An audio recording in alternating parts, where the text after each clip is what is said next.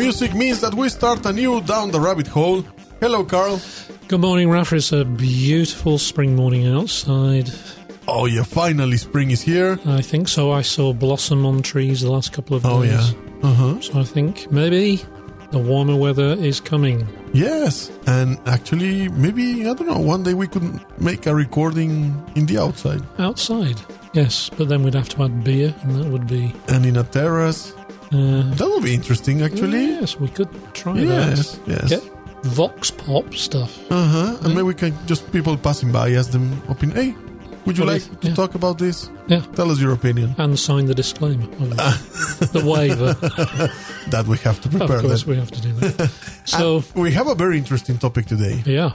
Because it's about artificial life, which is not the same as our previous topic of artificial intelligence. No, this may not be intelligent. At all.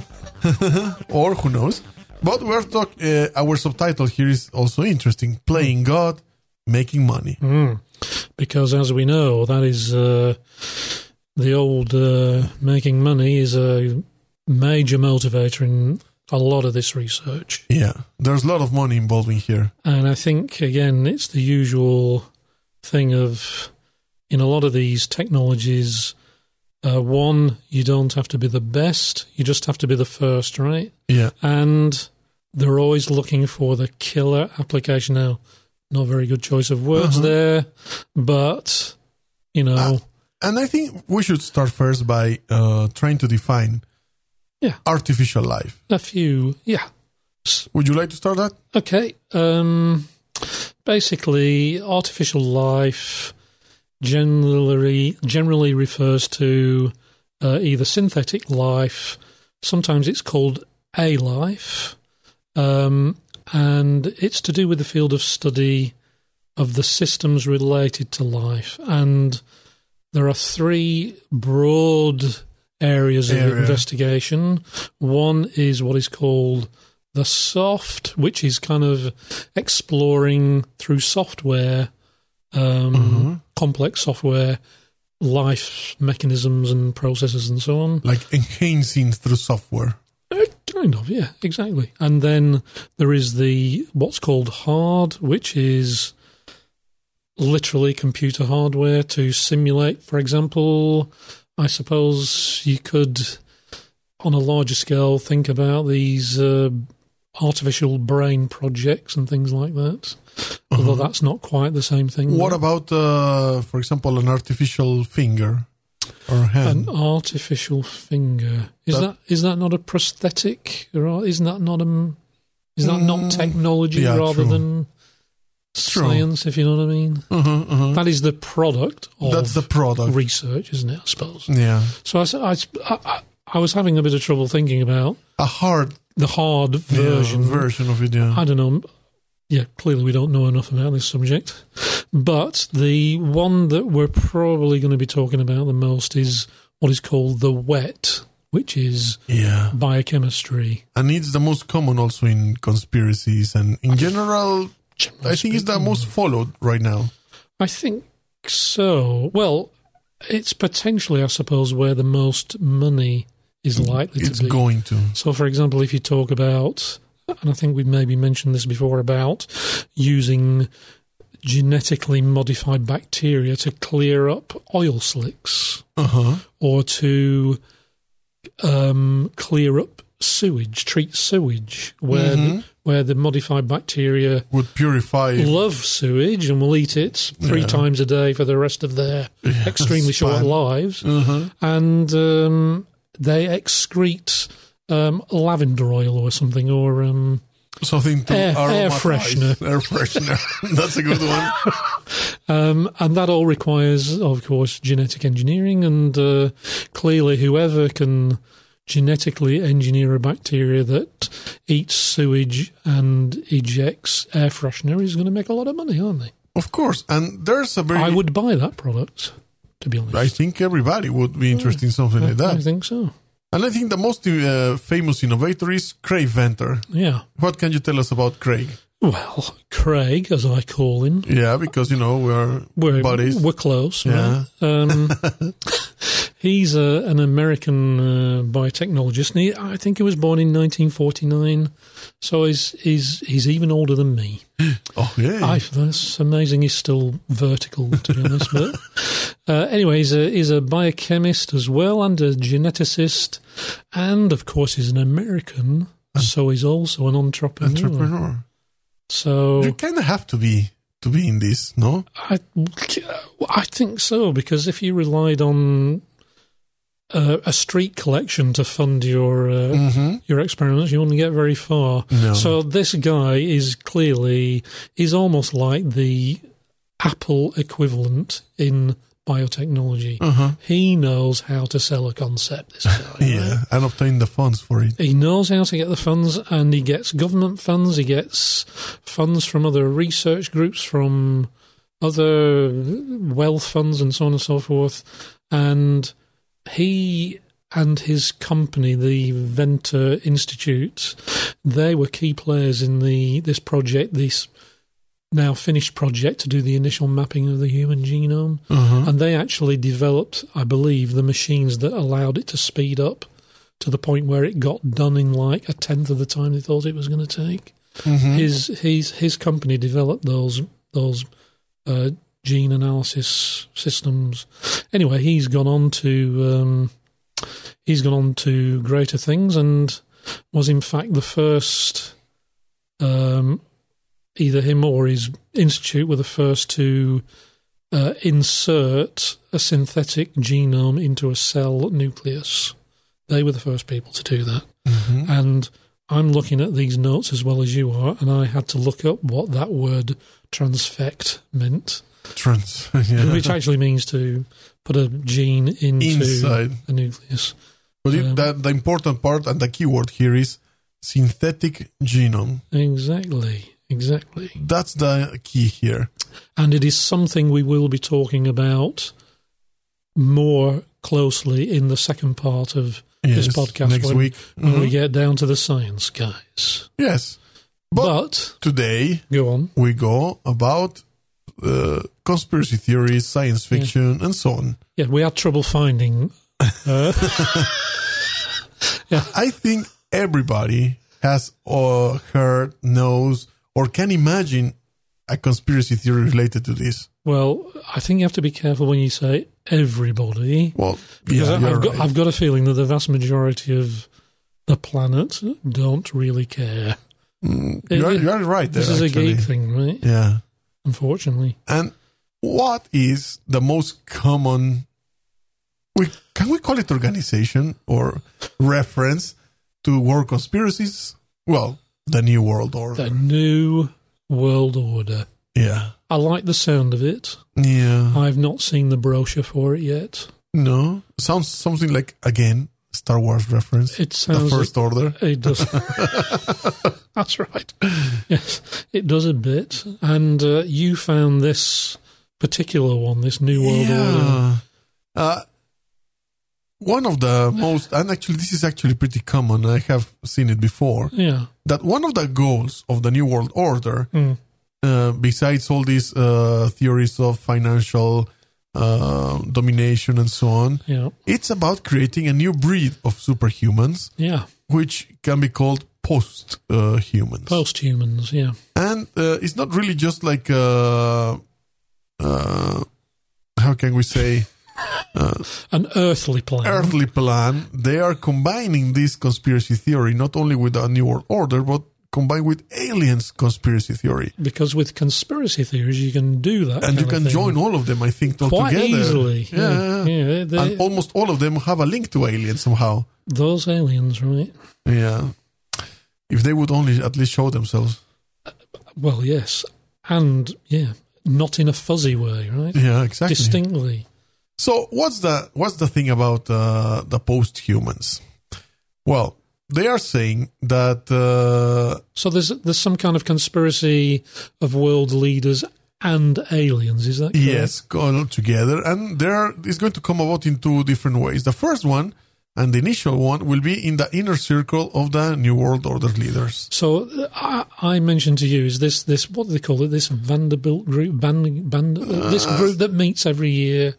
That's another one, yeah. Like They have in California, I think. They go around in the woods and dance naked and, I don't know, pee in the woods, or I don't know what else they do. You clearly know way more about it than I do. Yeah, and it's supposed that a lot of leaders attend, and very important people. And there's very few of those I want to see secretive. naked, I have to tell you. None of that is working for me. And the idea of having those posthumans being born within the circle of the New World Order leaders is that they will become so advanced, more than regular humans, that the normal people would start to see them and or let's say try to get in the mind of people the image of gods. Right. Which this reminds you a little bit of how in the past, in the, for example, Pharaoh era was a Pharaoh seen as a god. That's right. Yes, A descendant of gods. But it's a typical kind of elitist conspiracy, of course. isn't it? And where there's always, the press of mankind feeling under the heel, under the boot of course, of the people at the top, and blah blah blah. And after this new post-human is born with all these enhancements and so on, the second one is to be... Will they have eyes in the back of their head? That's one of the things I want. Right? Really? Well, my mother had them, and they seemed to work. Oh. Although I never saw them, obviously, but I think if we could have eyes in the back of our head, I think that would be... I think all moms are born with those. They are. And with an incredible sense of hearing. Because when everything goes silent, something is happening. So... So, in a way, when you're a child, I suppose this is comparative, isn't it? Because it is like a child looking at his parents. They kind of look at them as some kind of superhuman demigod, right? Yeah, exactly. Power over life and death. Similar, yes. This is the grown-up version, where you can actually interfere with synthetic genomes. Yeah. And alter and maybe add stuff, extra fingers, even in combining species, which is one of the topics and one of the other conspiracy theories. These are your aliens again, right? Yes, combining species even from animals. There have been stories about, and even movies and books about people trying to combine humans with animals on purpose or by mistake. Or by mistake, and not only I'm meaning in their features. I mean about getting a certain ability, ability. Right, like eagle vision, or extended vision, or one of those long tongues that goes out about 3 feet. What about producing spider web? I'm cool with it. That would be funny. Yes, where are we going to get that spider web out from? You can imagine sitting on your couch. Where's the remote for the TV? Oh, it's over there. Fire the old Spider-Man style. Yeah. We're getting carried away again. Let's carry on. So the second way the New World Order would deliver this post-human era will be creating, of course, artificial intelligence. Of course. And which apparently will never dominate the New World Order. No. What they actually would like to do with that is exterminate the lower class of humans. Of course. Not everybody, just the lower class. Yeah.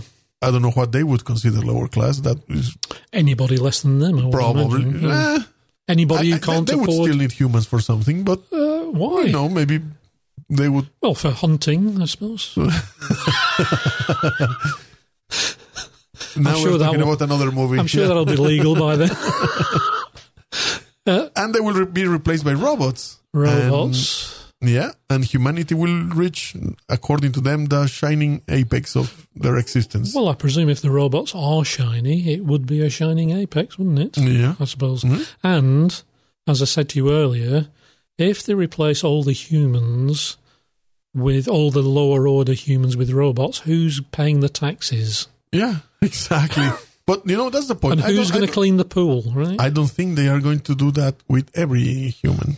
So you think there'll be like they will start to get rid of maybe first the poor people. Bottom up, yeah. Right. Yeah. Until a layer of people that actually serves their purpose. That would be Right. something. It'd be interesting to know what the measure will be of where the cutoff point That's is. the problem, to see Yeah. how could they measure something like this. Maybe it will be up to and including anybody who has ever watched Game of Thrones, for example. But that's just a Maybe. personal. That's your personal point of view, yes. And there is another theory here, or let's say another side. Yeah, don't say theory, Raph. No, it's, You are insulting the word theory. it's the people An that is, idea. I guess, against an idea. And it's called transhumanism. Oh, yeah. So it's people that choose to always focus on find the negative things of evolution, or the Yeah, it's like we were saying earlier. It's the concept of the double-edged sword yes. turned into a global movement. And like in the article was saying, it's like you tell them that the Alzheimer's sufferer can now remember more with a brain implant. Yeah. Then these people will always go like, oh my God, they are going to track you down because the cell implant in your implant in your brain is going to have a tracking device. Yes. I'm surprised any of these people manage to write any of this stuff as they have to use a computer and the internet to do it. But maybe they send letters in somewhere. Yeah. So, or that artificial hearts, are hard to get and only the elite can get it. Mm. And, well, there was some comments on people saying that, in fact, and it's true, these conspiracy theories could have some valid points. They all in the have fact that, okay, certain things can be traced. Even maybe an artificial genome could have a special signature that could also be traced to the origin where it came from. If it's a genome, then it's got DNA. That's got junk DNA, so you could probably use some of that junk DNA to write a copyright notice. Exactly. And most likely companies would like to do that. I would imagine American companies would like to patent that. In fact, they've already tried to do that, patenting the genome sequences that they found that they think they can make a drug treatment from. They've actually patented quite a number of those. So in the end, yes, things can be tracked. And the other one thing is, yes, right now, for example, there was the example of the artificial heart. Yeah. But it's priced right now at around $200,000. So it's not really available to just anybody. Yeah, but aren't they expensive anyway? It's not like... These are like... This is like saying, why do Rolls-Royce cars cost £200,000 or dollars? Well, number one, it's because they only make 50 of them a year. Yes. By hand. In a special factory. And they have to use special materials because that's the market they're addressing. If you were making an artificial heart, you're not making it down the factory that makes window blinds, are you? It's not like homemade. That's right. It's not as if you're buying the materials on eBay or something. Or on Amazon. Project of the weekend. Let's make an artificial heart. Grandad needs a new heart. Let's make one, right? Let's crowdsource. So I find some of these arguments are pretty ridiculous. Yes, I agree. Yeah. But yeah, I think your transhumanists are your ultimate grumpy people, aren't they? This is like grumpy humans. Nothing's right. Somebody's always up to something, which is largely true. But, And then we come to a very interesting one as well, which is about the military and the Pentagon. The military. You know that they have this program, the DARPA. DARPA, the Defense Advanced Research Program. Yes. They get up to all kinds of interesting stuff. All crazy stuff, interesting actually, some of them. The robot stuff. And we wouldn't have the self-driving car without them. Right? Or the internet. So what are they doing? Well, they are developing synthetic organisms that can live forever. Or can be killed with a molecular switch. A kill switch. It's a big red button on somebody's desk. Kill everything. Maybe says also at the same time, bazinga. Or that big button you can get in some, you hit the button and he goes, that was easy. Right, that one. Well, in fact, they are getting 6 million into the project called Biodesign. Mm-hmm. And the goal is to eliminate the randomness of natural evolutionary advancement. So short circuit evolution to get to some improved human 2.1, is that the... Yes, so the plan is to assemble all this knowledge and come up with something living, breathing creatures that are genetically engineered to produce the intended biological effect. Fantastic. Yes. So, and of course, the thing is that they want them to be having a very long lifespan. Because otherwise it's not really productive at all. It's not economic, is it? It's not, right? Exactly. But in case something goes wrong, they have to have a kill switch at the molecular level. Well, you've got to have a kill switch, right? So it's actually interesting, and because part of this technology could be used also to increasing the lifespan of humans themselves. Yeah. Bearing in mind, it's probably also not true. Yes, of course. This will be some... Because that's what we're saying. It's just BS a version theory. of the truth. Yeah. But, yeah. And actually, there was a very interesting thing that caught my attention. Yeah. The article saying that gene therapy,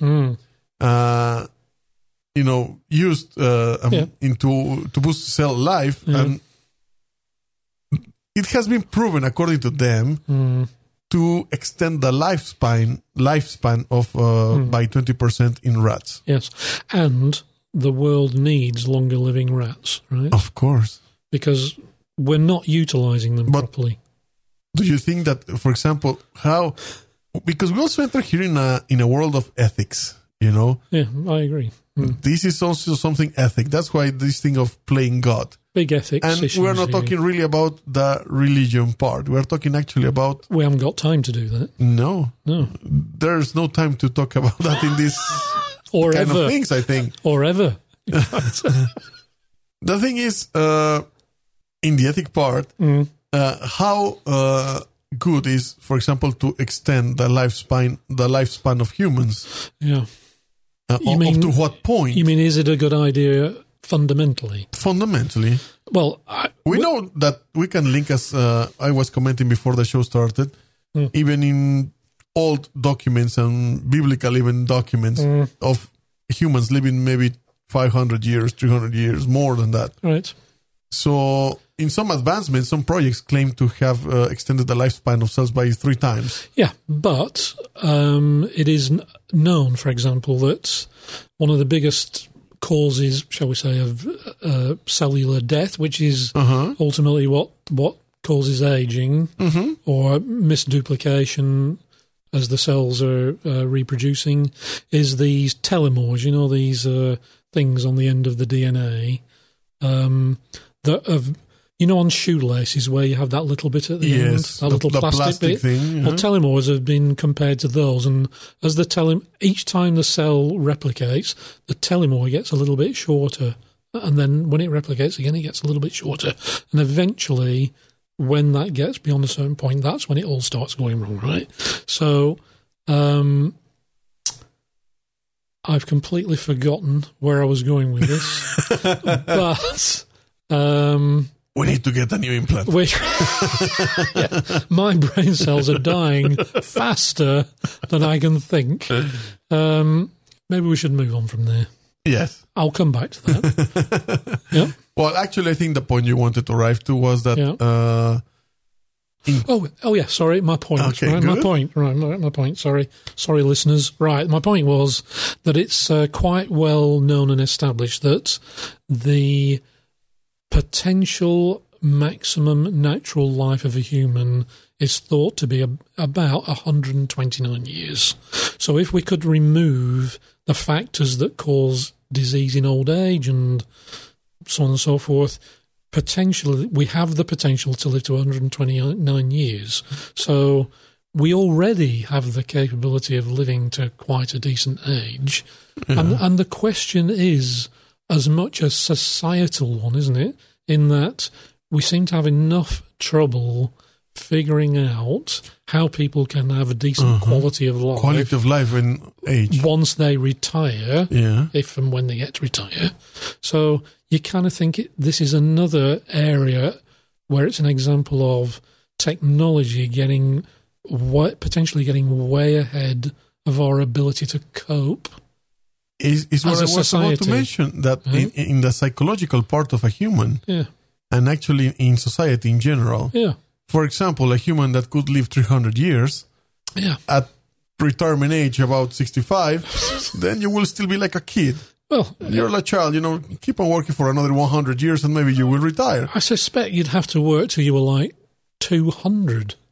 Yeah. Talk about damn, that's a lot. That's a long time. Yeah. Just imagine the holiday entitlement you would build up over that period. You will be getting like 3 years sabbatical and there will be no problem, I believe. I would have thought so. But actually, that would change completely society. Utterly. That will change completely our perceptions. But of course, if they do evolve these treatments to extend life, I think it is a fair comment that potentially it will be probably a privately funded effort. Yes. And it will only be available to certain people, super rich. Yes. I don't know what I think about that. It seems. I think we can move now to movies. I think we should, because we could go on about that all day. A few movies that we could comment about. This area, yeah. Yes. You want to start with the first one? I'll start with the first one. It's called Splice. Mm-hmm. And it was released in 2009. And although I think it didn't do brilliantly at the box office, it is actually not a bad movie. I think you've seen it as well. Yes. And it's about these two geneticists who are in the game of producing hybrid species, as you do. Mm-hmm. And they get into a funding problem with their company, and they end up taking... It is probably one of the worst examples of taking your work home I've come across in some time, because they take their experiment home and it produces this creature who fortunately is pretty good looking. It's female. And they got attached to her in a way. But I think, yes, as this is a PG podcast, we probably shouldn't go any further than that, but there's some hanky-panky girls on this. Yes. Let's just put it that way. Anyway, it's entertaining. Yes. And then we have a classic. A classic in games, because it started as a game. Of course. Resident Evil. Military, fights the out-of-control creatures created by... The Umbrella company. The Umbrella, yeah. Actually... it's like a very good example of this. It is. It is. I think it's like even the perfect example of what we talk about being God and making money, being a successful company, Umbrella. Being driven by the bottom line. Yes. And superseding all ethical and moral... everything, and creating a subspecies or a species, a new organism. Yeah. And, of course, goes out of control, and they have to, the usual. Fight it and so on. Yes. And, well, sexy-looking women in the movie as well. Entertaining. But if you prefer gaming, you should go and play the games, actually. Yes. I have to say that the Resident Evil kind of world concept is actually very nicely worked out, actually. Well, I think, which is why, of course, they've made 7 movies, right? Yeah, there are a lot of them. And in fact, also the games, there are lots of them. Right. And for moments, it can be really scary, the game. Yeah. Especially if you're playing it at night, alone, at 2 in the morning, 3 in the morning. What have I told you about doing that? Yeah. I should stop doing that. You really should. And then we have 28 Weeks Later. 28 Weeks Later, which is actually a British film, actually. When I say British film, it was certainly directed by a British director, Roddy Dowell, I think it is. Danny Boyle, sorry. Danny Boyle. 2007. That's your kind of epidemic type storyline. The Rage virus, they called it. Effectively... annihilated the population of the British Isles, and of course, guess who comes to the rescue? Americans. Because that's what the American Army, right? That's what they do, right? And basically they kind of get things under control, but unfortunately the disease kind of gets through the filters that have been set up, and it kind of all kicks off again, and you just end up with a few survivors left. It's actually quite a scary movie, actually. Yes. Now, I don't know if it is related to the other movie, 28 Days Later, which is the American... It is related. It's related, believe, right? This is like the second part, let's say, of the movie. They're certainly somehow related. Yes. Well, the interesting part here is this virus... 28 Days Later is the original film. 28 Weeks Later is the sequel. Follow-on film. Yeah. So we should mention that 28 Days Later is the original. Is the very good original. This one, in fact, is the not-so-good follow-up. But it's not too bad. Yes, but the interesting part here is about the virus itself, and also in many other movies about zombies and stuff like that. Yeah. For people to start to react like this, do you think that maybe, for example, this virus is bioengineered to have its own set of commands and things, you know? Because all of them have the same way of acting and behaving. There's a standard zombie. Standard zombie and a standard, let's say, change in people when they get infected. Yeah. They seem to want to eat other people. Yeah, eat flesh. Eat flesh. And they have very poor dress sense, I've noticed. Yeah, and all of them limp. There's a lot of limping going on. Right? So I don't know whether the virus causes one leg to maybe actually shorten slightly. Maybe that's faulty programming somewhere. It's a not, bug. It's literally, it's a bug.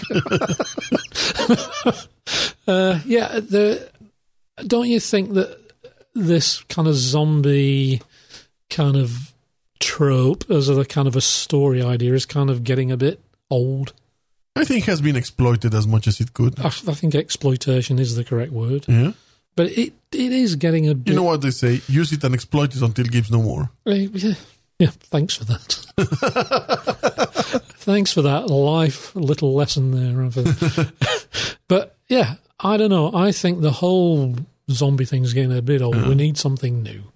Okay, let's go fast to some books that we can recommend about this sci-fi topic. Shall I do this one because I've read it? You do that one because I didn't read this one. So it is a very good book, and I think we have actually touched on it before. It's called Blood Music, and it's written by I think it's a British author called Greg Bear, and it's thought to be possibly either the first or one of the first sci-fi books to treat DNA as a computational system.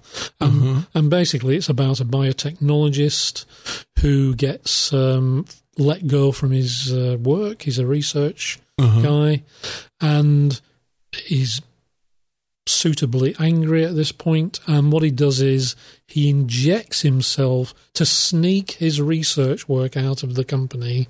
He injects himself with his research materials, and what he thinks is that it's inert, and that what he'll do is he'll then use his own blood to create a culture, and he'll then carry on doing his research from home. But what happens is it actually starts to evolve in his body. And take advantage in his body. And things develop. start happening. It's a really good book. Anyway, this next one. The Wind-Up Girl. Yeah. 2009. And we're not even going to try to pronounce the author's name. Let me see if I can try. Have a go. Paolo Bacigalupi. Or Bacigalupi. Do you think that's Spanish or? Sounds maybe like Italian or Portuguese, I don't know. Oh, right. It's Portuguese, isn't it? Yeah. And it talks about the story of the company, the guy that works in a company called Anderson Lake. And he works for this Agrigen company in Thailand. Yeah. And he's undercover as the factory manager. And he's he's doing research, isn't he? Doing like research, and there he founds this girl, Emiko, which is a wind-up girl. She's the wind-up girl. And it's like she's not human. Not human at all. He finds out. It's a engineered being. Yeah. And she has been, let's say, kind of a program to satisfy that whims of. So she's like a what do they call it? A service or a service droid. Service droid, yeah. of a particular she nature. Has to just satisfy the a party whatever girl. he wants of a businessman in Kyoto. A party girl. Yeah. But then she got abandoned in the streets of Bangkok. And it's him exploring. Yes, it's a story about this guy and this girl. And it looks very interesting, actually. Yeah, it's actually interesting. And we've got a link to it on our notes. Yes, we will link all those books there in the notes. And the last one. Yes. Shall I do this one? Mm-hmm. Mainly because I can pronounce the author's name. Okay. It's called Limit of Vision by Linda Nagata. Mm-hmm. Is how I think that is. Yes. And it's basically three young biotechnologists work together to create a life form, an artificial life form that they call LOVE. And LOVE is an acronym for Limit of Vision. And the reason why they called it that was that this is not nanotechnology or anything like that. It is literally at the limit of human vision. It is, shall we say, it's just below the limit of what you can actually see. with your eye. And basically, the LOVE life form actually contains bioengineered human neurons. And they use it they find that when they implant it in animals, it enhances their brain function. And in the future that they live in, experiments of this kind on humans is illegal. But obviously they're young. The world is their oyster, so they ignore the rules and they start to experiment with it on humans. And guess what? Everything goes wrong. Everything goes wrong. Always. So it would have made a very bad book if everything went fantastically and we all lived happily ever after. So maybe it would be like a textbook for school or something. Yeah, something like that for 8-year-olds, right? Yeah.